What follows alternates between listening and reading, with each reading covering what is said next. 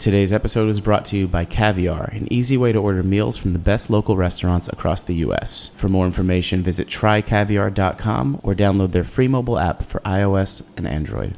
Full Service Radio.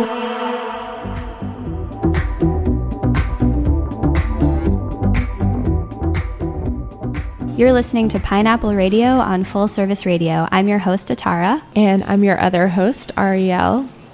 And we are the founders of Pineapple Collaborative, a community for women who love food. There are 70,000 of us across the country and even around the world who convene online and offline with food as the centerpiece. We host events in D.C., San Francisco, New York once a month. And hopefully soon in LA. Hopefully soon in LA. And we have really great digital content that explores a woman's style, identity, and values through food. So find us in your inbox on Instagram at Pineapple Collaborative, as well as this podcast. This is kicking off our next season of amazing shows that will feature women from across the country. This episode is with Helen Johannesen from Helen's Wines in Los Angeles.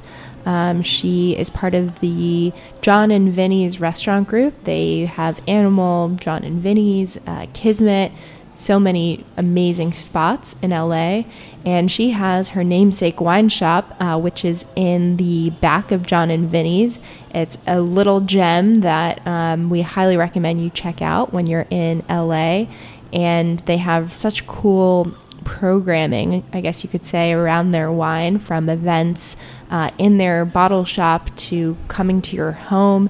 And she just also launched a podcast called Wine Face, which I listen to, and it's super rad. She's got such great energy and vibes around wine. I think it's really one of the ideal Pine for Wine concepts, people, women. When we think about natural wine and women, like Helen is it. Yeah. And so we will be plugging in an interview that Ariel did with Helen a few weeks back.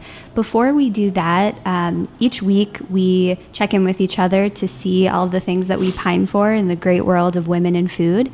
When we say pine for, we mean our concept that admiring other women or organizations, ideas, brands is powerful beyond measure, and it creates community. So we're going to introduce our Pine for guide, all around delivery. Ariel, do you want to explain our new partnership that we have with Caviar? Totally. So Caviar is an awesome food delivery company that's available in DC, New York, San Francisco, LA, and beyond. And here in DC, we've piloted a Pine for collection with them, which is a pick of our 15 favorite women-powered spots in Washington, D.C. And by women-powered, we mean run or owned by women, and it's a recognition of incredible restaurateurs, chefs, as well as women throughout the industry who are making this city more delicious. Yeah, I think there are 19 spots, and it's a really easy way for diners to order online and support their favorite women-powered businesses. So with that, what are some of our favorite things? We've been ordering a lot on Caviar lately, but what is one of our favorite places to order online through Caviar? Yeah, shout out to Chaya. It's a seasonal veggie taco shop run by Bettina Stern and Suzanne Simon. And we're choosing this spot today because it's got definite California vibes. Again, all seasonal vegetables, delicious like microgreens that garnish the top of these tacos that are made with handmade corn tortillas. So their market trio is definitely our order. It is a mainstay for us, for sure. Yeah, and goes perfectly with some delicious natty wine from California, or just this episode, which, has natty wine, Cali vibes. So, go to trycaviar.com and look for the Pineapple Collection or the Pine for Collection, and you can use the code Pineapple for free delivery. And with that, here's Ariel's interview with Helen. Full Service Radio.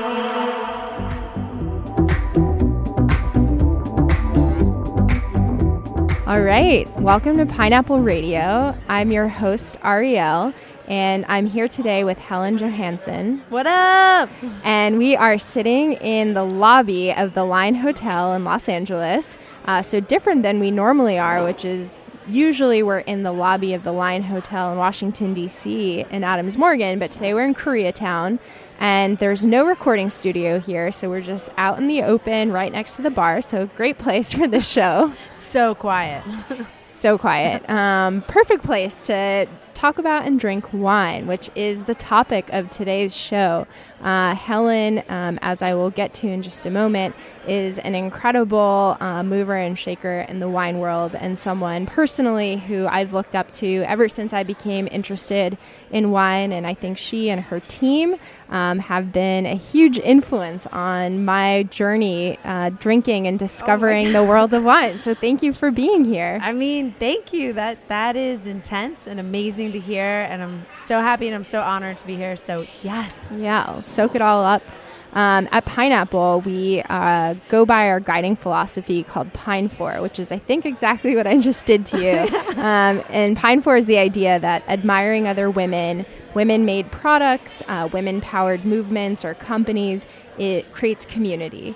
And it is the definition of collaboration over competition. By pining for you and your business and just like sharing my love for it, we're here today and creating community and showing that like admiring each other is the way to go. I absolutely love that and could not agree more. Awesome. Thank you.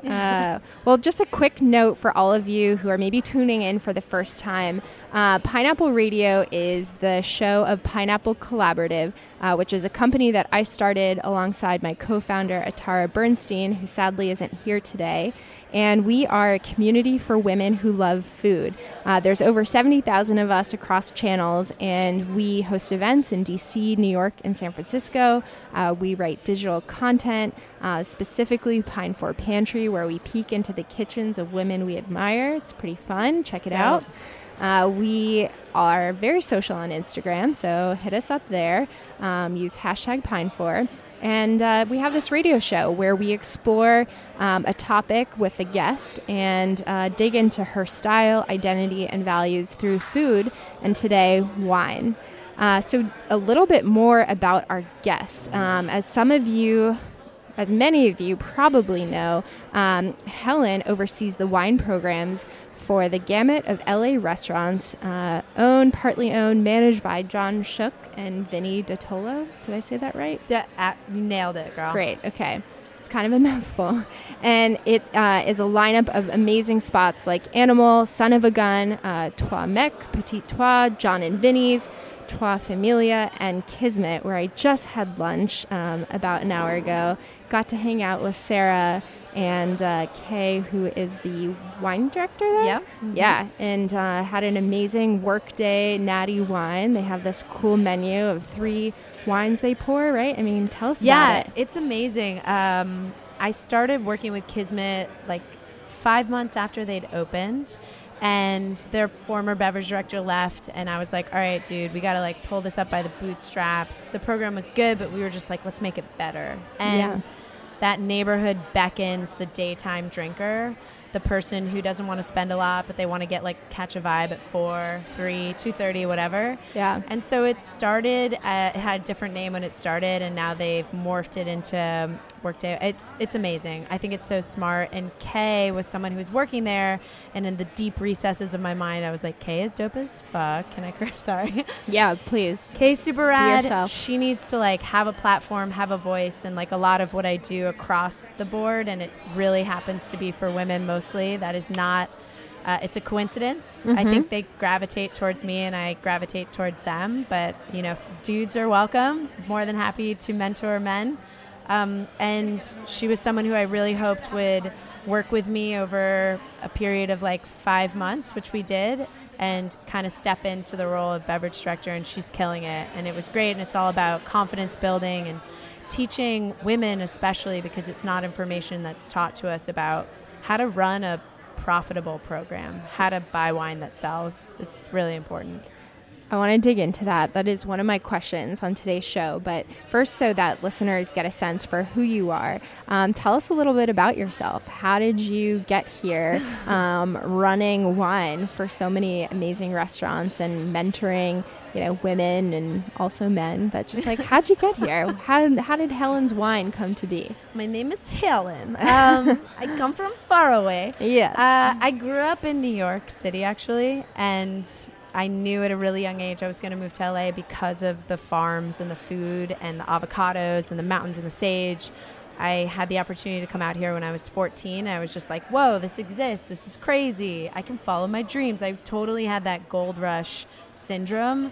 It still existed, I think, 10 years ago. And I found wine through food. So my first love is food, making it, growing it, eating it, going to restaurants, preserving it, like everything that's connected with it. It's what I grew up with. Even in New York City, my mom was like real into natural food at a very, very young age. We had a big garden.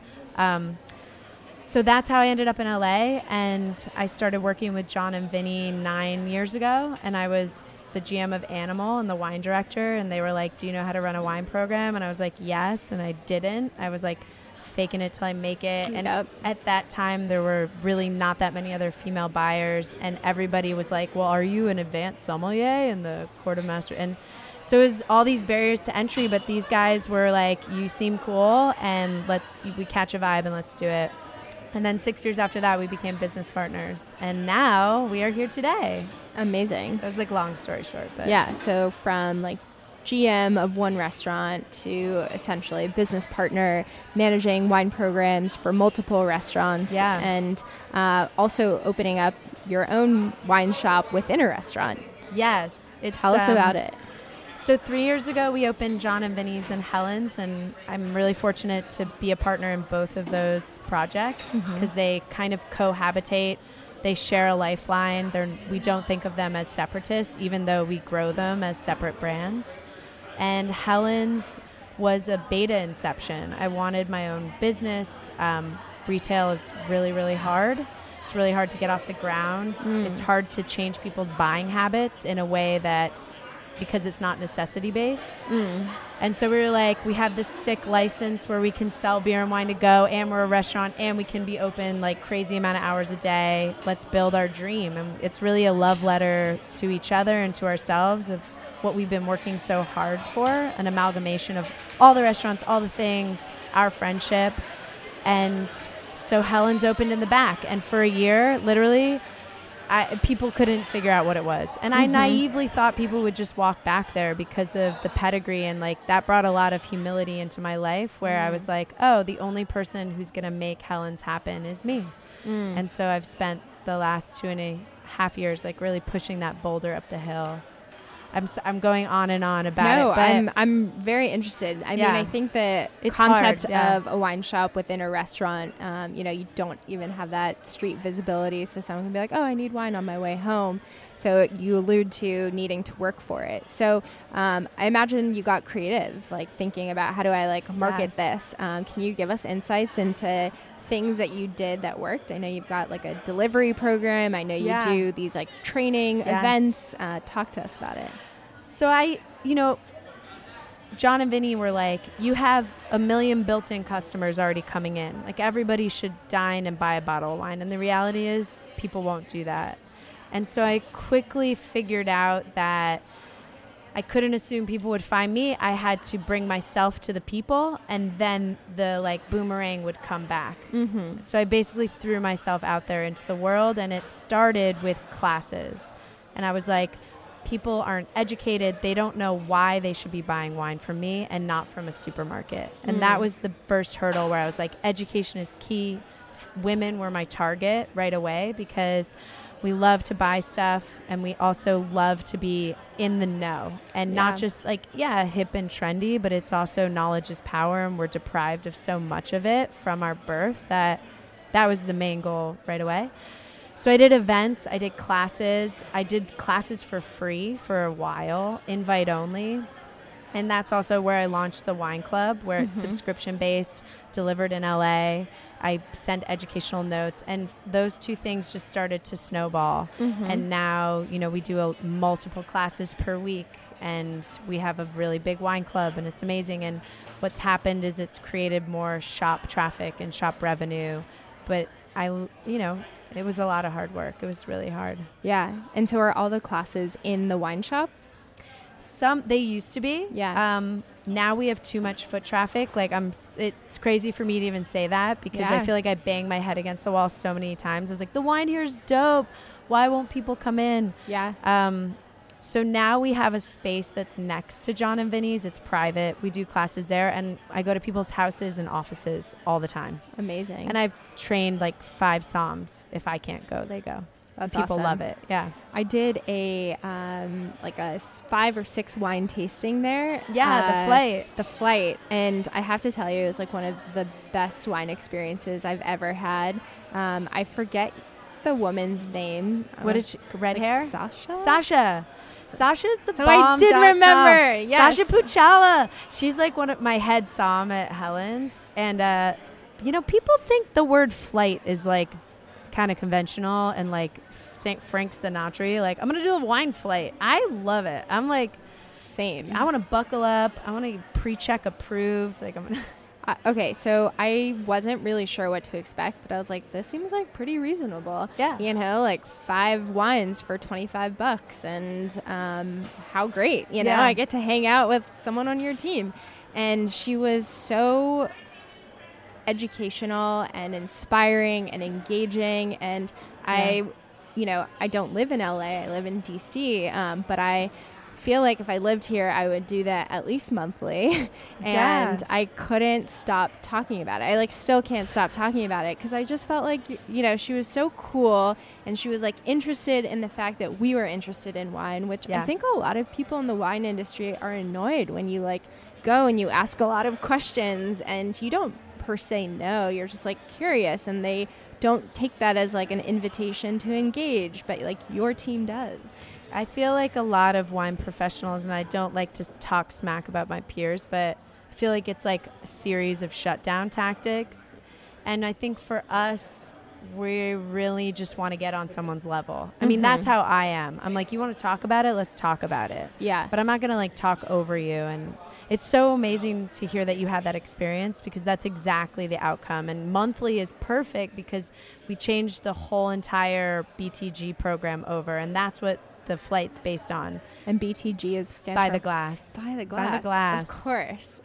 Insider info. Yeah. It means that all the wine is fresh. We're not core eventing it. I mean, not that I'm against core eventing, but it's wines that were open that day. If you loved one of them and you're eating dinner, you could get a glass of it. It's accessible wines that if you wanted to buy at retail, it's affordable. Yeah. So tell us how you come up with your by the glass menu, or list, I should say, and as well as your bottle list, because I feel like you talked earlier about how it's so important for wine professionals and your team to really understand, what tastes good, but also what sells.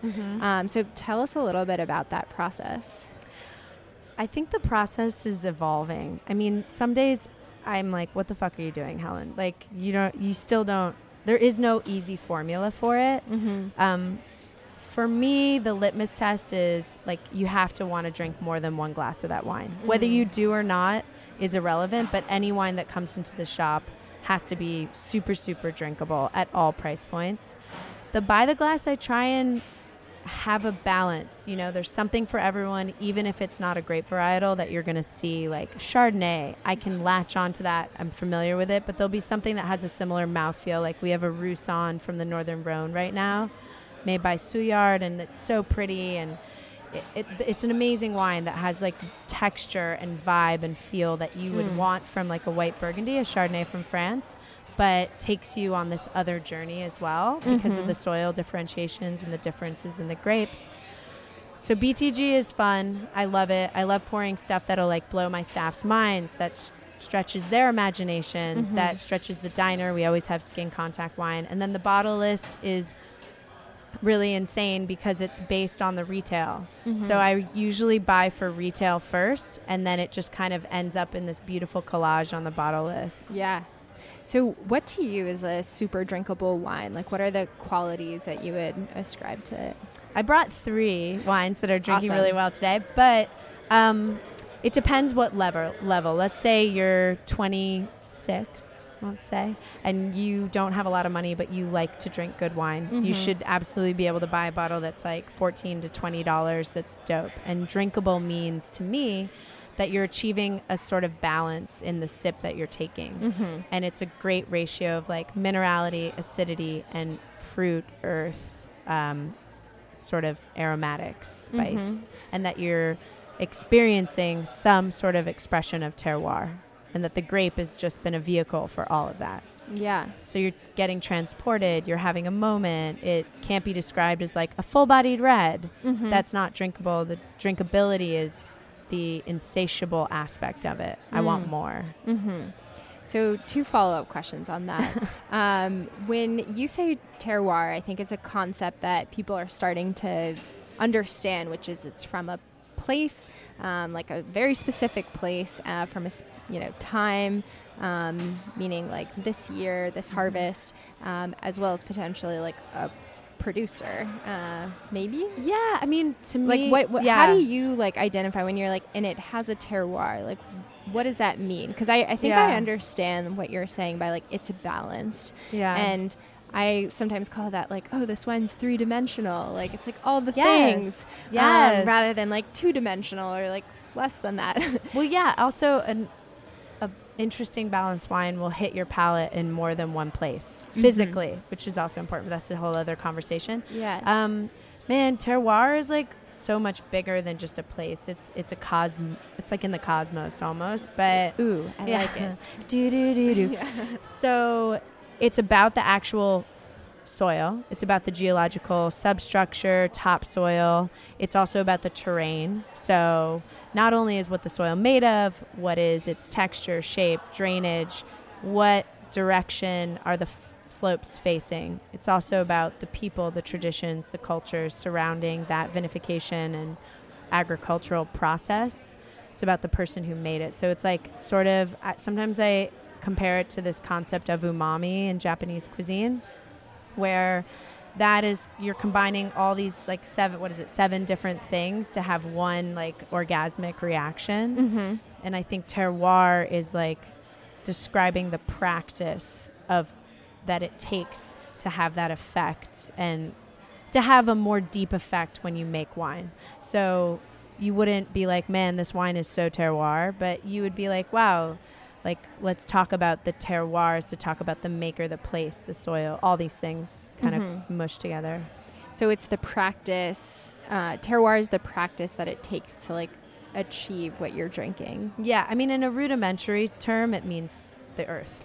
Right, So right. a lot of people associate it with like, it's just like, is the soil limestone or schist or granite, and like what grape goes in, and that's just the discussion of terroir. Yeah. But it, in the culture of France and like in its igniting as a term, it means more things than that. Like physically where you are on the map, what town it is, what language they speak, who's the winemaker, it's everything. And I'm sure the terroir aspect is something that like you as someone who loves food and agriculture and culture around food and beverage, like those stories really must be fascinating. Because like when I drink wine, I think a wine is made better, not just when it tastes delicious, but I get to learn like who's the maker, where did it come from, It's the best. what was the viniculture. I don't even really know what these terms mean, but just like starting to dig into it, and I'm like, I could like learn this all day. Yeah, I think people love a story, but I think it helps contextualize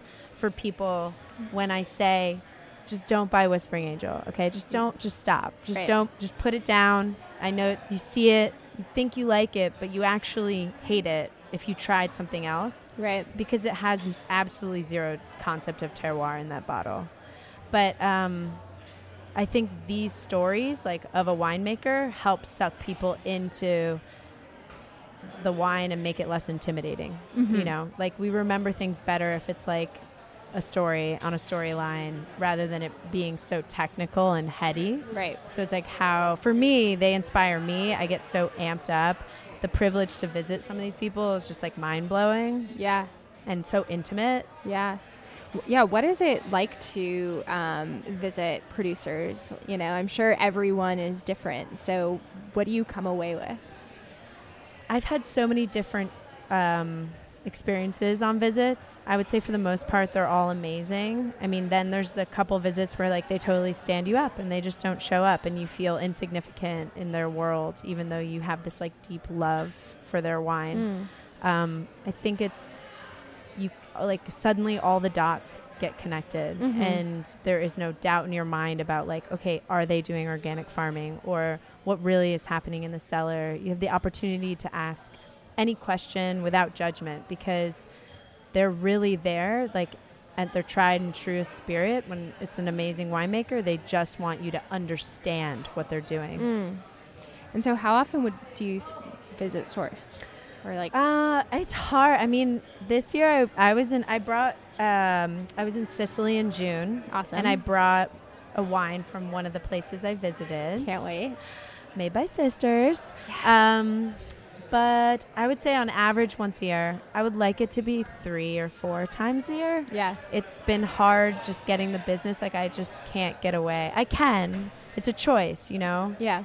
And so I would say 2 is what we're moving into. Yeah. Domestic as well as like European or foreign. Mostly old world. Okay. I do visits in California, but it's one of those like weird syndromes where it's so close yet so far away. But one of my favorite female winemakers is a woman named Martha Stuman. She's in Mendocino, and I'm trying to make it work so I can go work harvest with her in September. Cool. I think she's just like a visionary and incredibly talented. And accessible for everyone. So let's talk about Martha. I actually had my first Martha Stuman wine at Animal. Oh, yes. And when I look at a wine list at any restaurant, I try to see if I can identify a woman's name from the list. And then I like to ask about those wines to see if it's something I want to drink. And Sam or whoever we were with that night, she was like raving about the wine. Bethany. Bethany, and it was the best decision we could have made. So, and I've since, ordered her wines. We feature her in our Pine Floor guide, and she's incredible. Hooked on Martha because of Helen's wines. That's amazing, and you guys should go visit her for sure. Yeah, I think we're trying to go in October. That is so dope. She ever since she worked for Brock Cellars for a long time. Cool. So I've loved wines that her hand has been attached to, and I think there was a lot of impatience. Like she always wanted to go out on her own, is what she was telling me, but waited, and she came out of the gate running. Like every vintage that she has made has been amazing. So why do you think that is? I think she did something similar to what I did, which is you learn and you test yourself and you understand things on someone else's dime in some way, so that when you are ready to jump off that little bridge into the world that is definitely harder for a woman. I would just be honest. It's harder for us. It's not as crazy. You're not navigating things blindly. There's so much I learned running our company for 6 years that set me up for crazy success. I know P&Ls. I know how to read them. I know what I need to do to make my percentages work. Just that sets you up in such a different way. And same with her. Totally.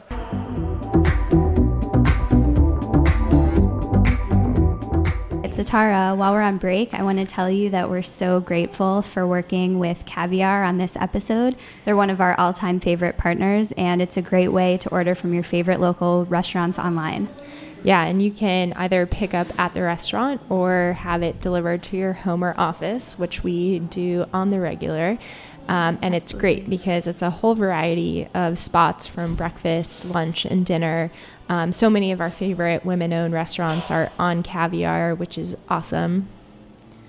And yeah, you can download the app for free. and also order online via their website. And they're available in like all the cities we go to, from New York to San Francisco and DC, of course, but also LA or Portland or Austin. To learn more, visit trycaviar.com. So on that note of women doing rad things in wine, I feel like whether it's winemakers, entrepreneurs like yourself, folks who are like managing wine shops or distributors, there are lots of women kind of coming into the business and doing rad shit. And so I would love for you to like talk about what you're seeing in the world of women in wine right now. Yes, I think it's great. I think it's great on a national level. In Los Angeles, there's amazing women who are across the board, restaurants, retail, I have a lot of respect for.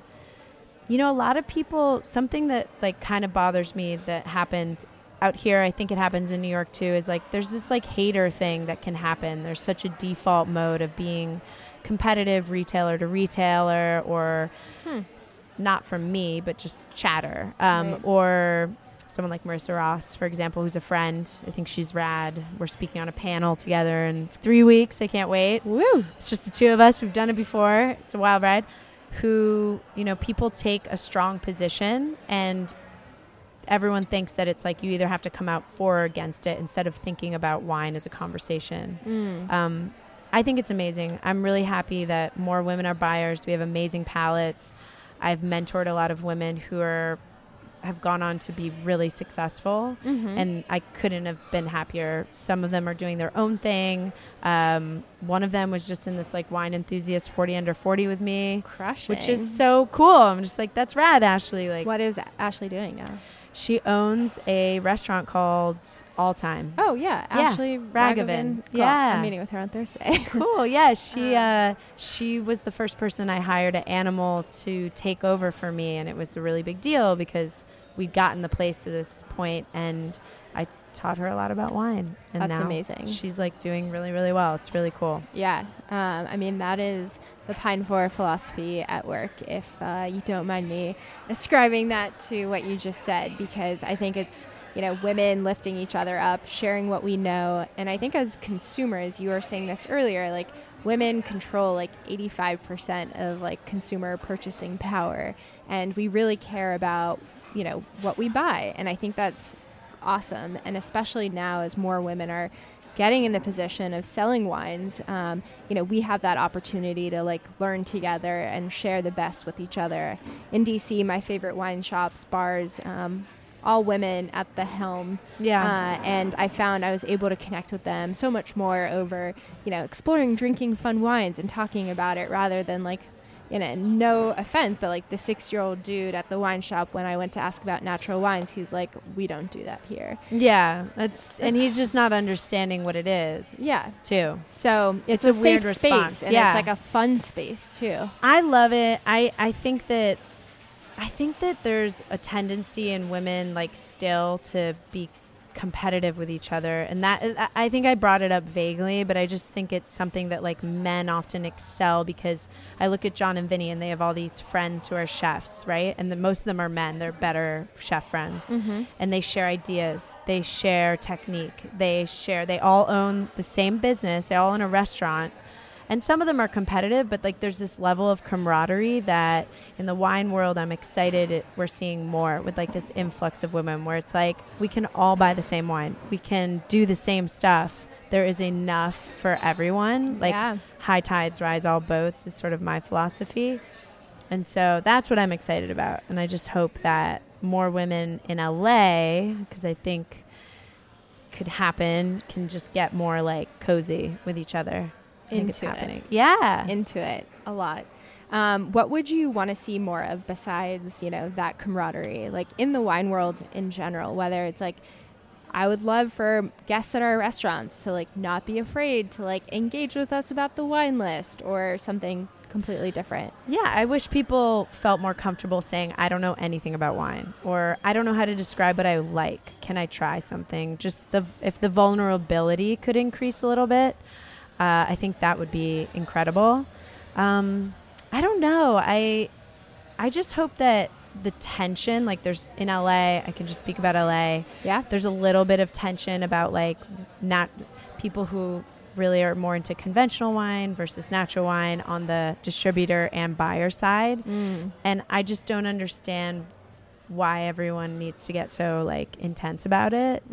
And so that I hope can like ease. I think there's people selling wine who there's new wine coming to the marketplace and they're just like, oh my God, I was the big dog here and now there's like 20 dogs. Right. But there's also like 50 more restaurants, so it's all good, dude. Right. Yeah.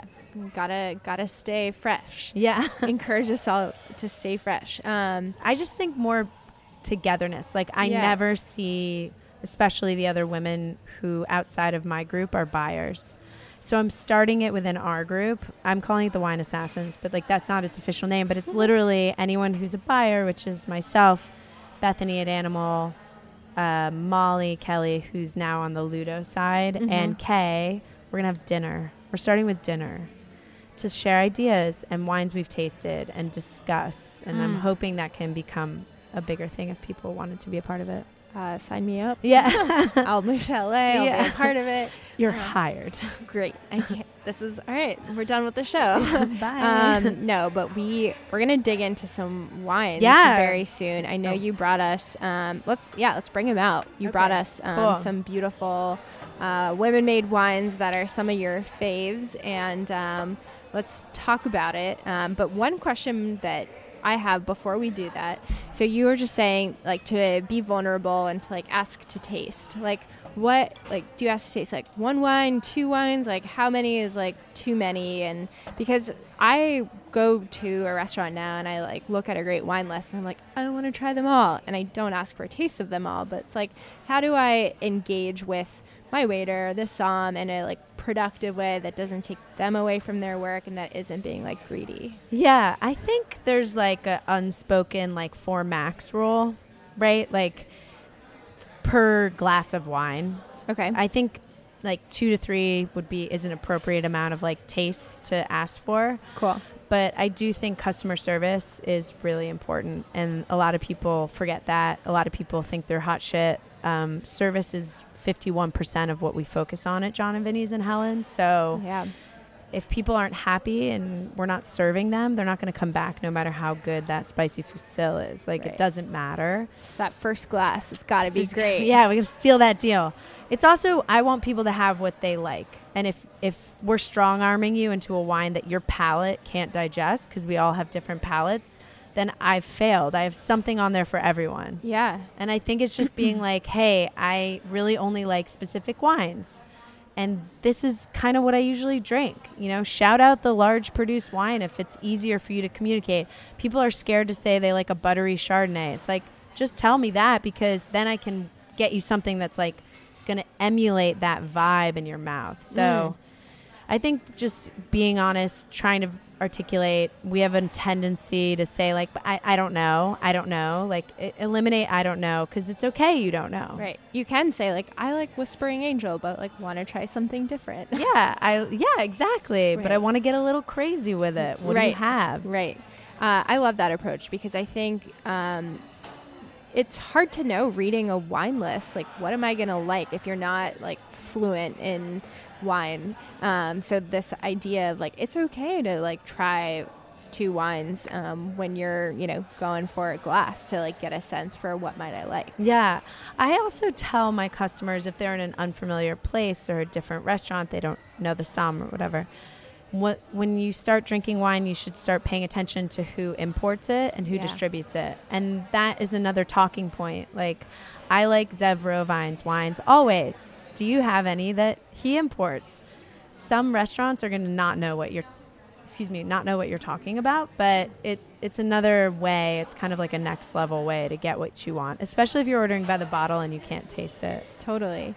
So one more quick question on that before we start tasting. Yeah, I'll answer all the questions. Well, I think we'll get into that as we taste. Yeah. So one thing that I've noticed is when I'm ordering by the glass, and they don't actually bring the bottle when they pour my glass. And so I really am a visual learner. So seeing a bottle, I do turn it around to check out who is the importer.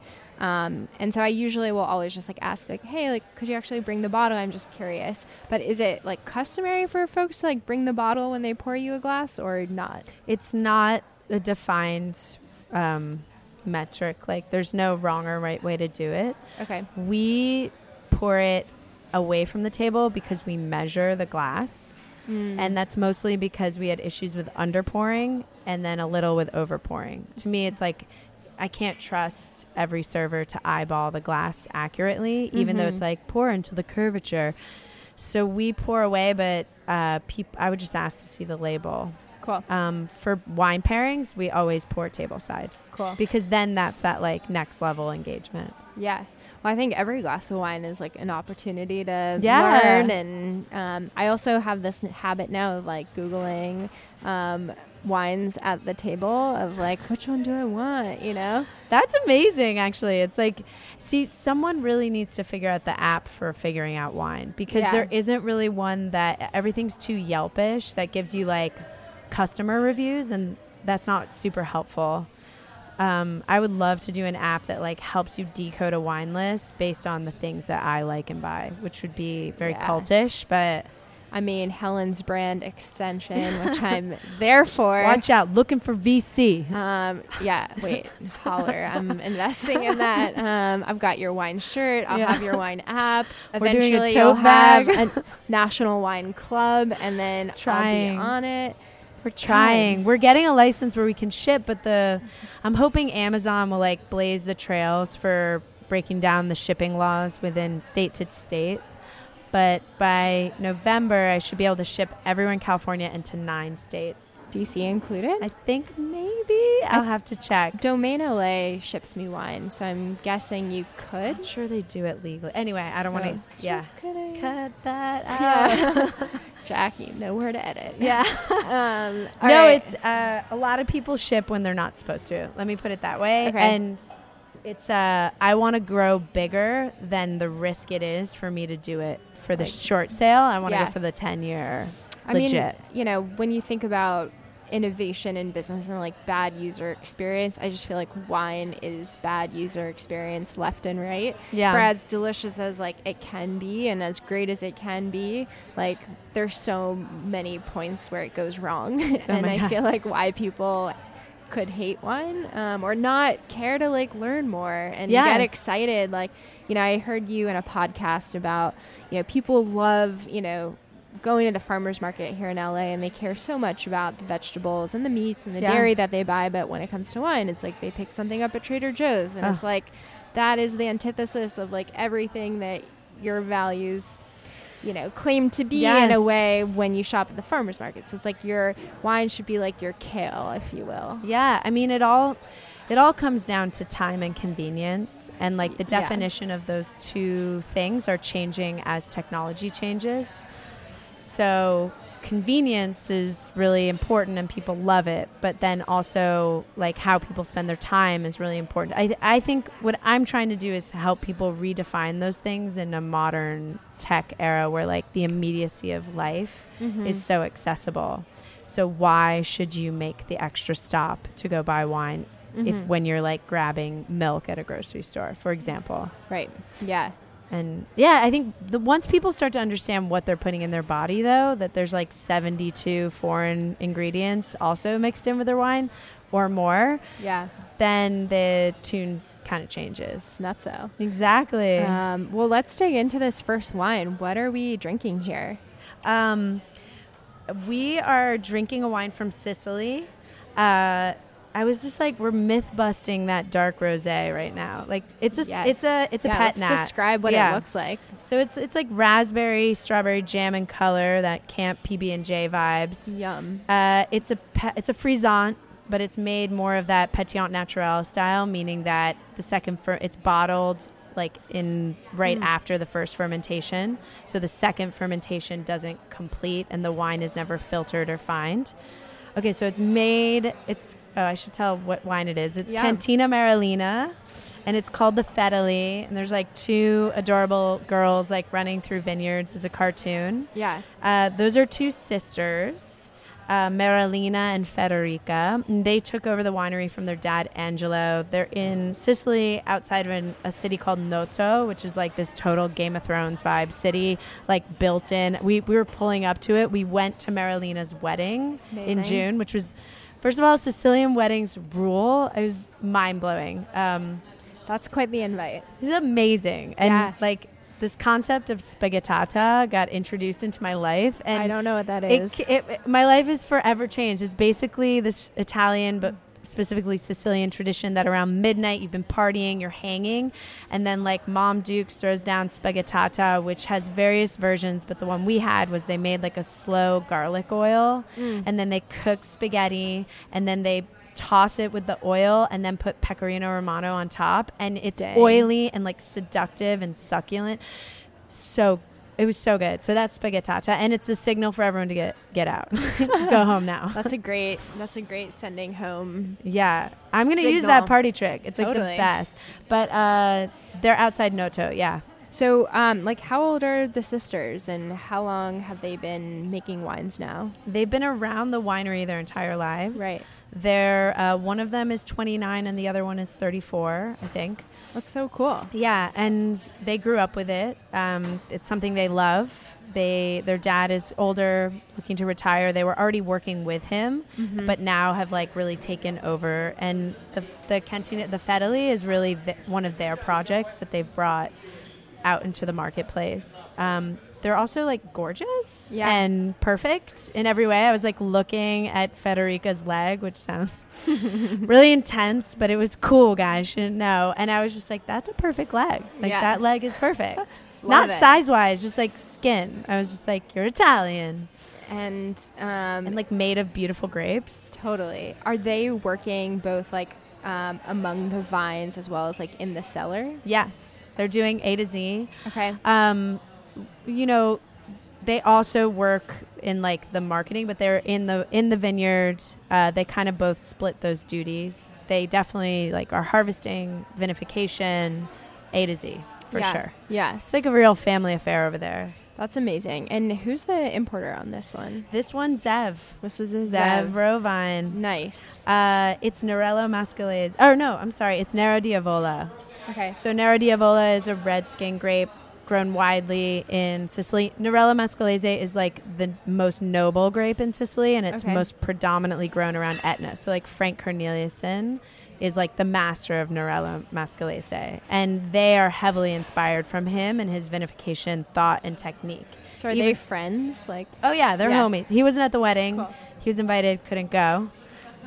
We had just spent 3 days with Frank the day before, and it changed my life. I mean, that guy is a vision. Pineapple needs to go to Etna and like get down with that dude. I know it's not a woman, but like it's a philosophy of life. Yeah, it's really cool. All right, before we head to the next wine, can you share what the philosophy, like just like a snippet from him that really changed you? I think there were two things. One, we had an intersecting philosophy of like, it can always be better. And it's not about saying you're bad, but it's about like striving to improve and do something new and innovate and like always keep chasing that. And that like every day you start from like you're not from the bottom, but you start from like a place of humility and you like launch. And I've done that since I've been working. And so we're vibing out on that. It was really about how passionate he was about the place. So I was like, man, this is such an amazing part of Sicily. And he was like, this is not Sicily. He was like, this is Etna. And using that like externalization of power and vibe and essence to internalize your practice was just a really amazing thought. And I was like, came back to LA and I was like, man, this isn't like LA. This is Fairfax. Doesn't work. It's not the Love same. it. It's Yeah. not the same. I'm going to make it work at some point. Well, I mean, wine is this like very at once like earthy as well as spiritual endeavor. I'm sure, I can't even imagine if you're working with it, but certainly drinking it, it's this like, body, soul sort of connection. Drinking this wine from Sicily, the Cantina Marolina, it's like such salty watermelon, and it's literally a slightly raised elevation, flat area with this like calcareous soil, and you can smell the ocean even though it's 20 kilometers away. And like I think that is what is so special too about this wine. It's just like it's genie in the bottle vibes. Totally. It's mouth-watering. It's beautiful to look at. I think that's one thing about many natural wines that I've tasted is that visually they're just stunning and like yes, I can't get enough. They're intoxicating. It's a mind boggle why other winemakers would change the color of their wine on purpose, right? To fit some definition of beauty that in wine that who decided, like make your rosé more pale and make it so metaphoric of like society, which is just so bizarre. That's another Pineapple Radio episode, part 2 with Helen. But for this episode, we're going to try our second wine. Okay, cool. Yeah. Shit got deep for a second. No, I mean, into it. Just. So this is made by Tracy. I mean, this is a husband and wife team, but I think Tracy and Brian, Tracy's such a, she's such a like cornerstone to this practice. It's Donkey and Goat.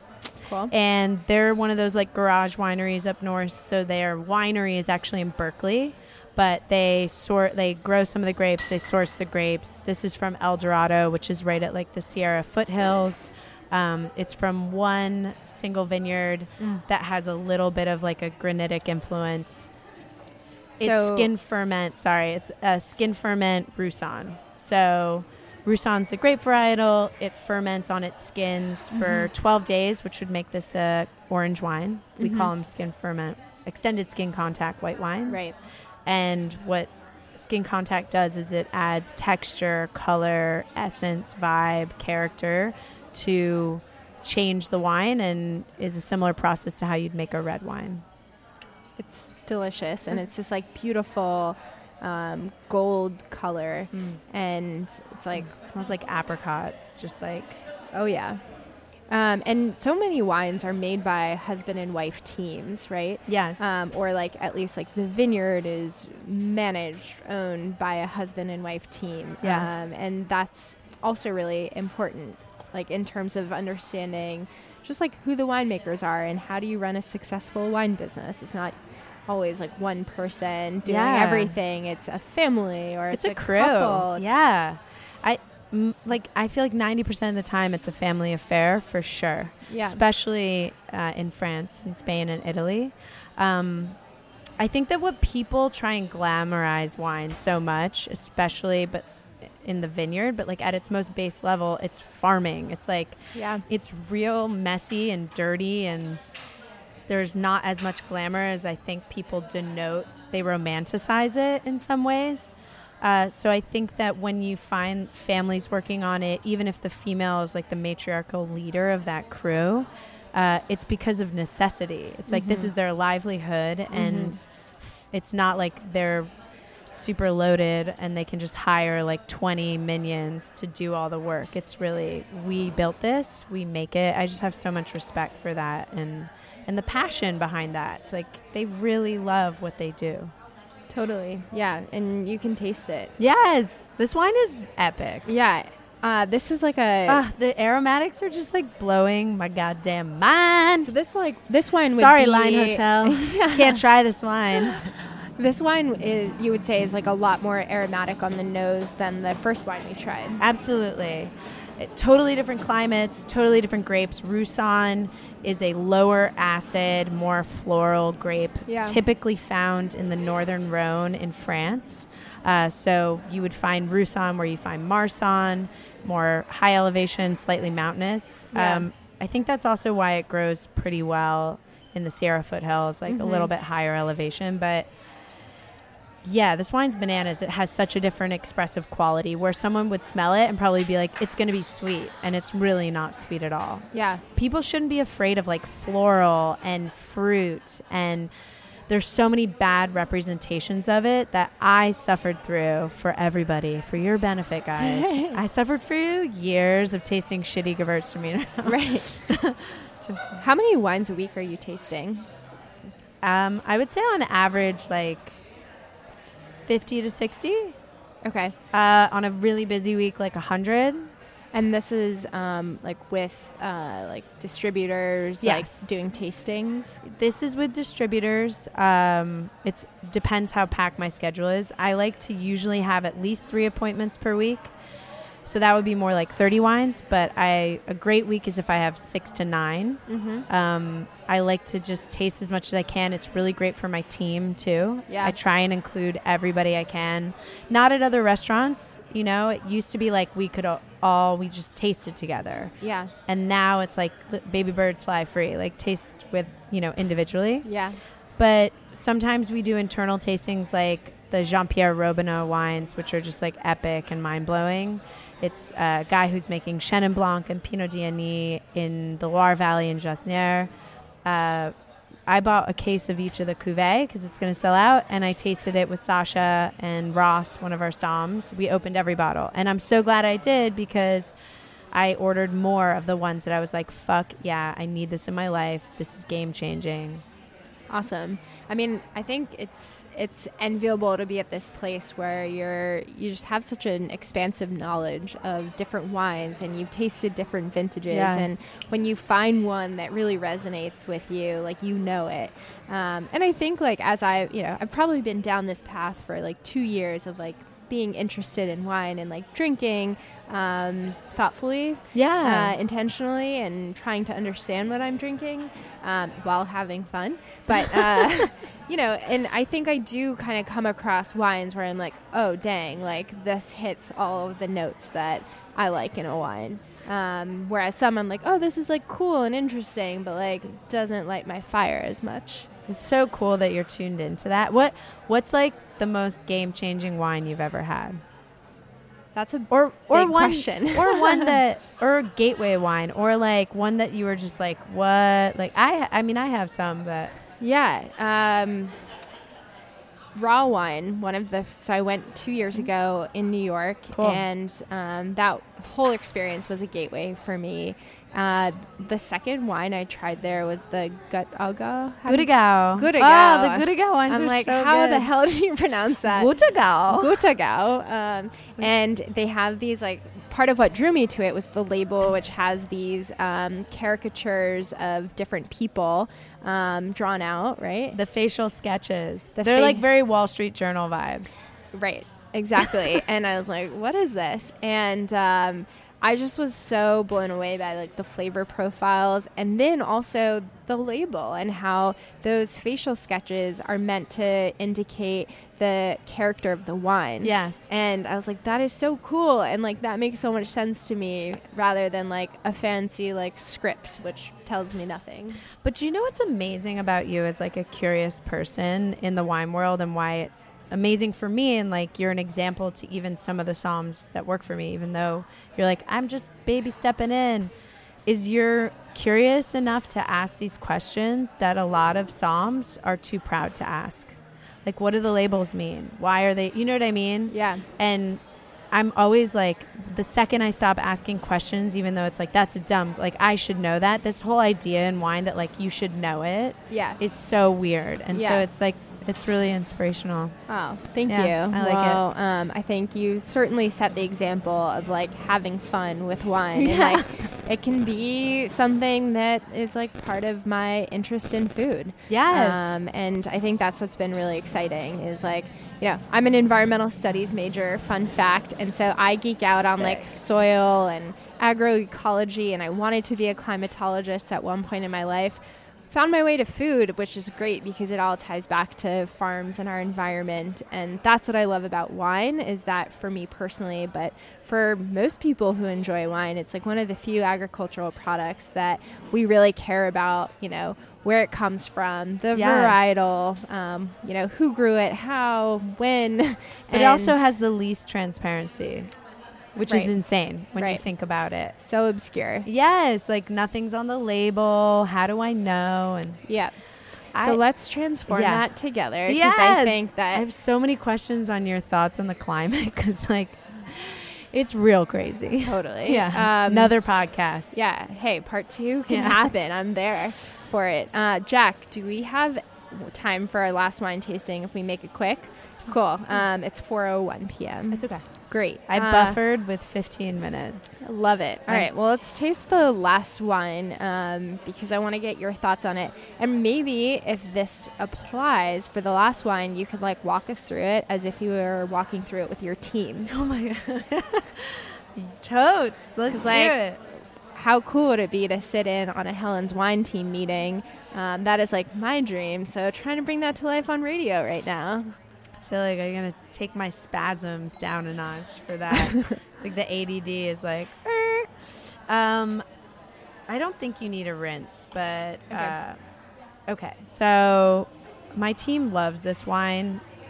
So I'm like sort of fabricating it because I feel like they all know it really well. But all right, let's say suddenly just like as if you were aliens abducted my team and I had a new team. Right. Be like, yo, new team. So Italian wine. People love it, but a lot of times, like the good shit, the Sangiovese, it's just a little out of their reach. The price point's a little high. You got to find the gemmy stuff that's also drinkable now. It's a wine that you can age, but it's also a wine that like you should be able to quaff, eat a LA woman pizza, and like get down. This is made by 2 women. They happen to be lovers. They've got love in the vines. It was one of the women's. Yeah, it's amazing. It's like Angela and Fabrizia. I think, her name's Angela. Her dad, she inherited the vineyards from him. We're in Montepulciano, which I think is confusing for people because it's a grape and a place. So this is the Rosso di Montepulciano from Sanguinetto. If you were thinking about a map of Italy, Montepulciano would kind of be like we're like north and east a little bit from Tuscany. And for those of you who don't know, Tuscany is an area that sort of encapsulates Chianti and Brunello, and you could kind of say Montepulciano a little bit.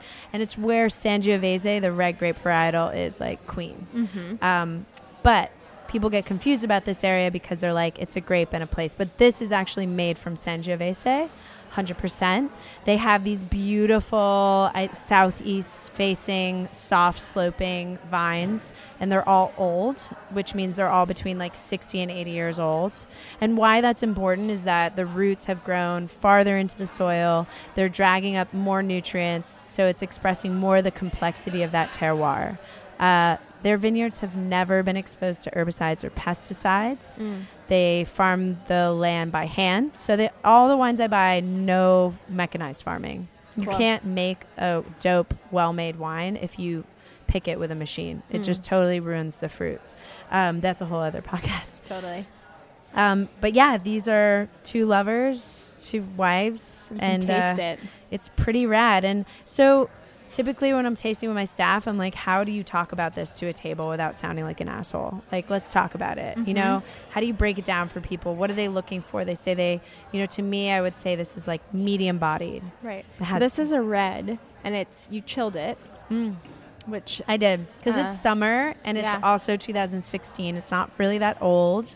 They make a more serious Sangiovese, which is the red grape varietal. That's called the Vino di Nobile. And that I would serve cellar temp.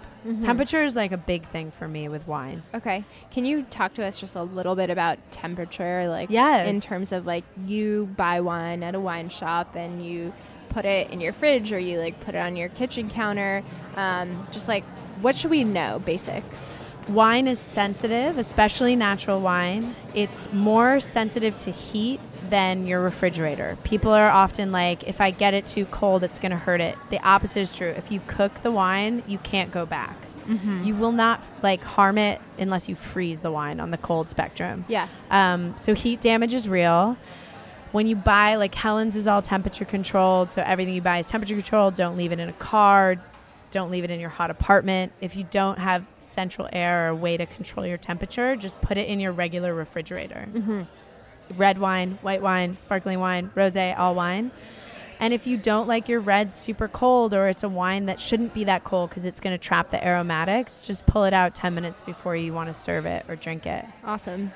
So quickly to wrap this up, how would non-intimidating words you would use to describe this to a table / our audience on radio? Yeah, I mean, I would be like, it has just this beautiful concentrated sort of riper strawberry type bouquet of like kind of crushed roses. So when you take a sip, there's a floral aspect, a dried fruit aspect, and a fresh fruit aspect. It's just kind of licks your tongue with like medium tannins. It's that perfect balance of fresh acidity with a good amount of body. Like the junk in the trunk's still there. That's craveable red when someone's like, I want to break me off a piece of that. I don't know if people say that. I guess so. I feel You like would someone know. said it to me. Yeah.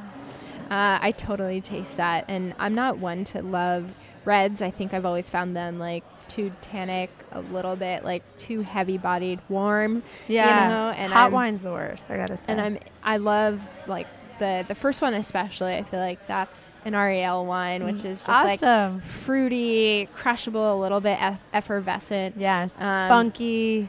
It's imperfect in some ways. Yeah, and like visually, I like love looking at that bottle. From the color of the wine to the label is this beautiful illustration of women frolicking in the vineyard. It's like, what could be better? It's like your poster wine. Yeah, exactly. It is my wine. It's the Pine spirit. Up. Hashtag Pine 4 wine. Pine 4. I was like, wait, I got that wrong. Pine Up. I like that, though. I like Pine Up, too. Yeah. All right. That one's for you. Okay. Pine Up. I'm going to be... Well, this is...